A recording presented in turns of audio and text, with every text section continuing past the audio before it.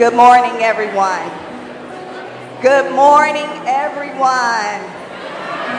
This is the day that the Lord has made, and we will rejoice in it. We ask for you to stand and please join with us in this song.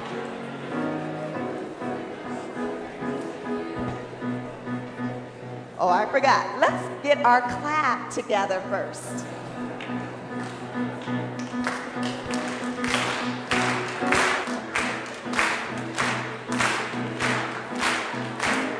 Good.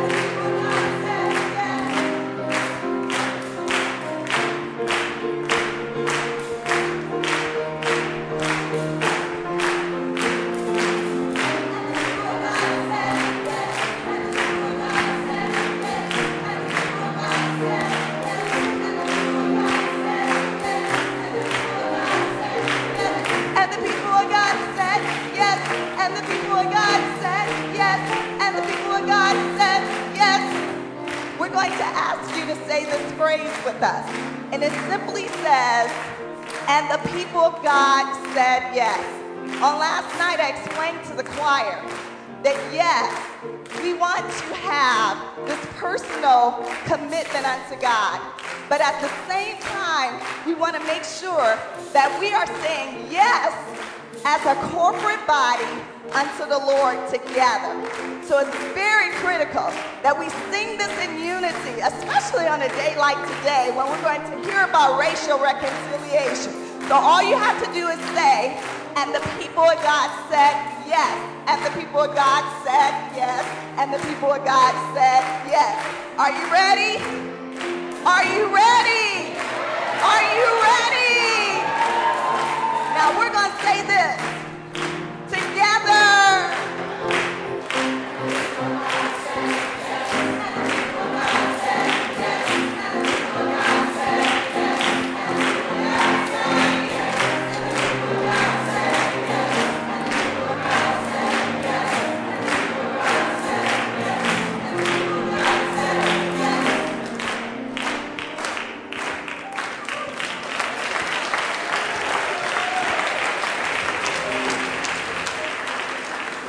Good morning. I invite you to continue worshiping God with me as we join together in prayer. Gracious and worthy God, we give you thanks this morning for this beautiful day, for the sunshine and the fresh air, and above all, for the opportunity to come before you this morning in worship. You are the source of our lives, O God, of our love and of our hope. We thank you for Dr. McNeil's visit with us this week, for the blessing she has been to us, for her wise words, her challenges, and her call to follow Jesus and seek a reconciled kingdom of God here on earth. Bless Dr. McNeil as she speaks with us again this morning. Open our hearts and open our minds to your word. In Jesus' name we pray. Amen. Before we have Dr. McNeil come before us, we're going to sing one more selection. And this song is very simple. And it's entitled, Jesus, Jesus, Jesus. Please sing along with us.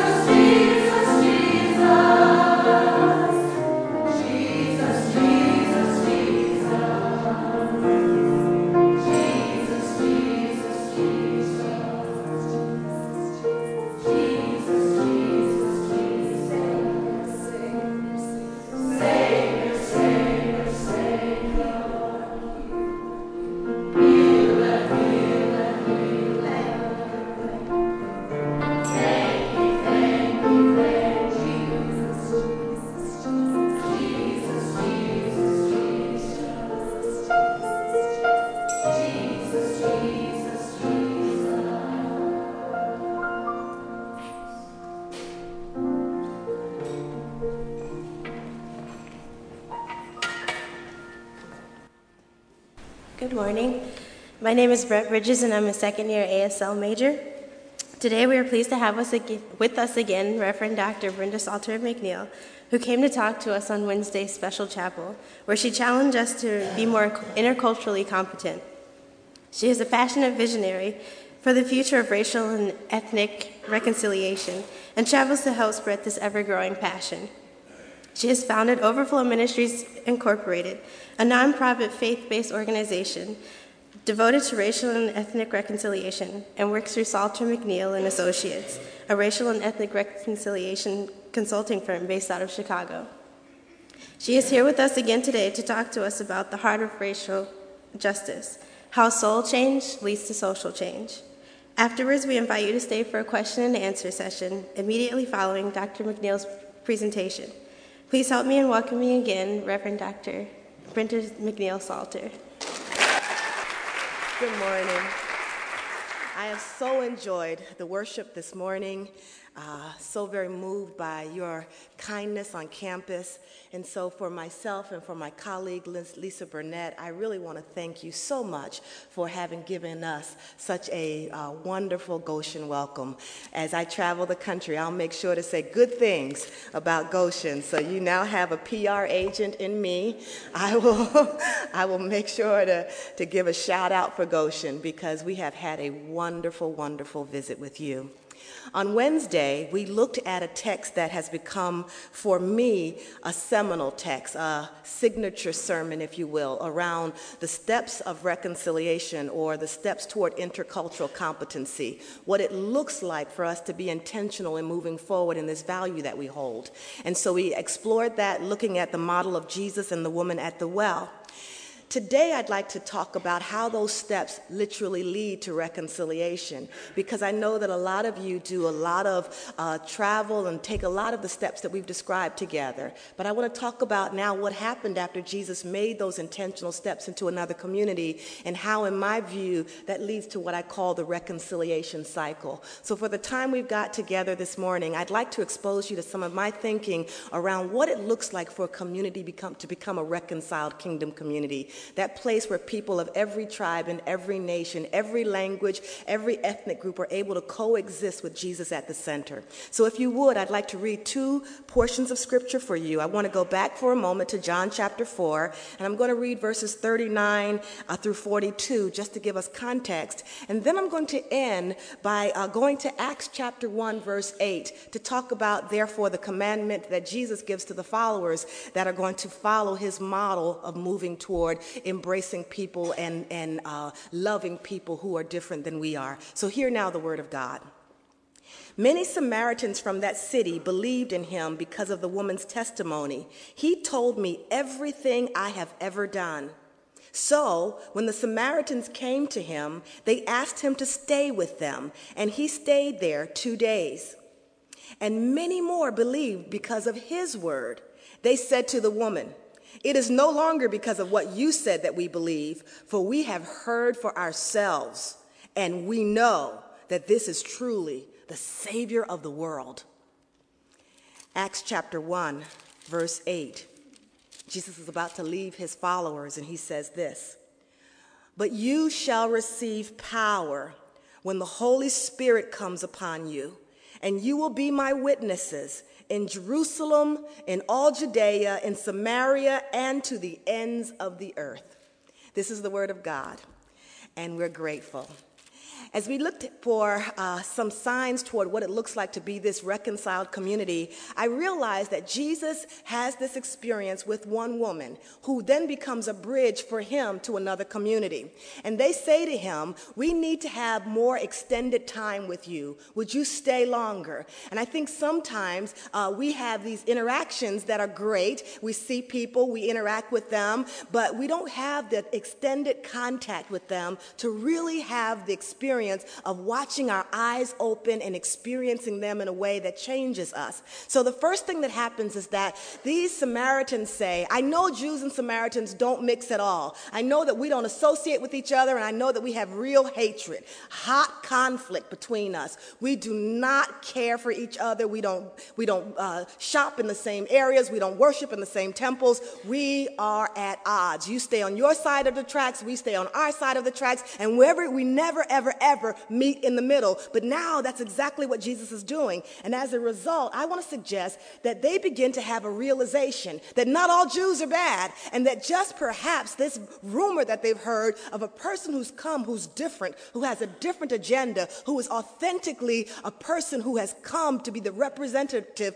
of God in the earth, maybe, just maybe, this person is who he says he is.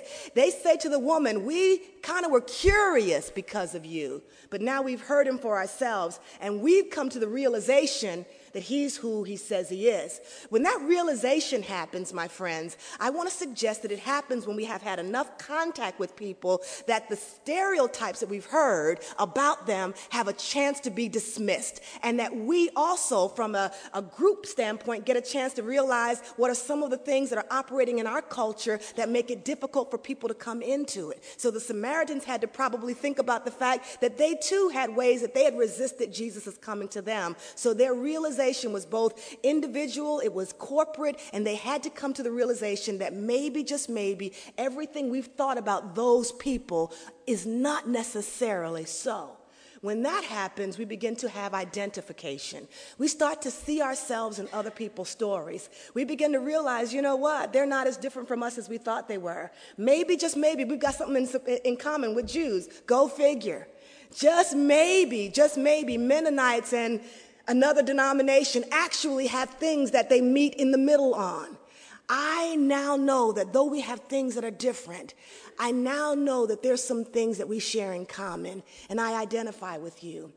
I remember when I was in college, and we had some real conflict going on in our country with the Russians. That was the Cold War, and everybody was scared of the communists and the Russians. And so I remember a guy named Sting. I listened a lot to his music and the Police, and so that kind of tells you my era and what I was about.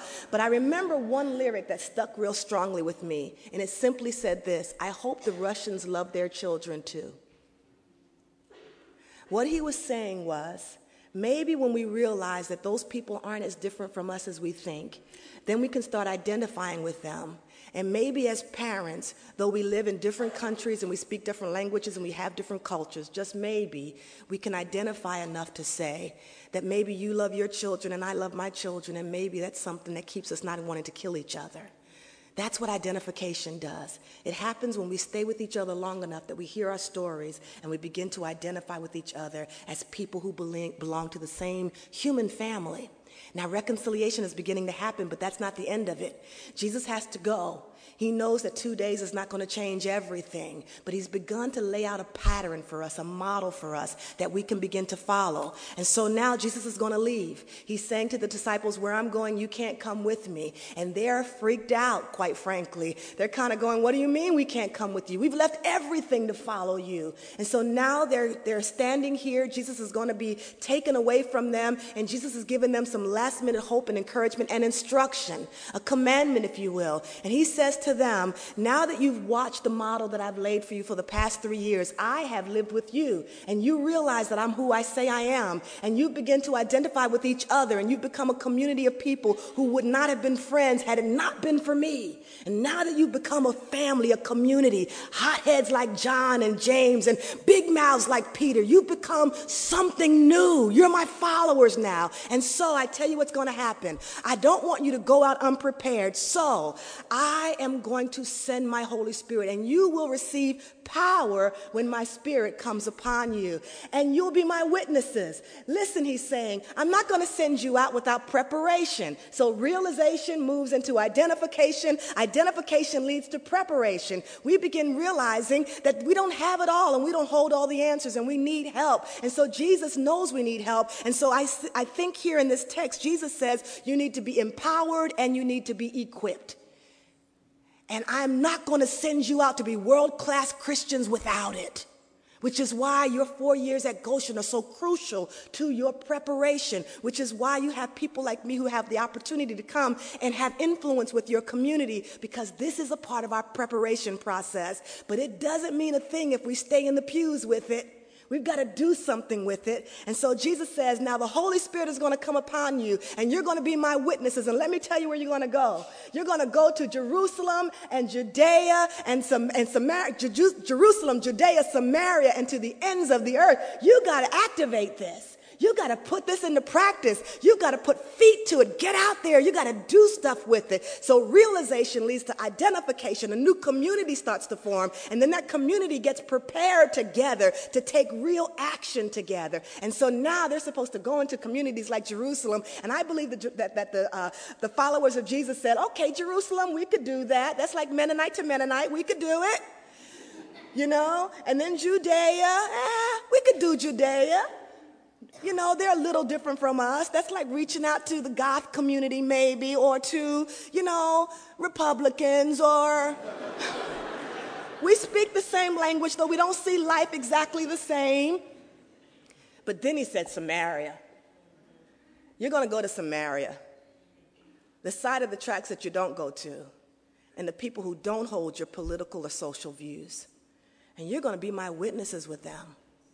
Before it's all over, you're going to get to the whole world.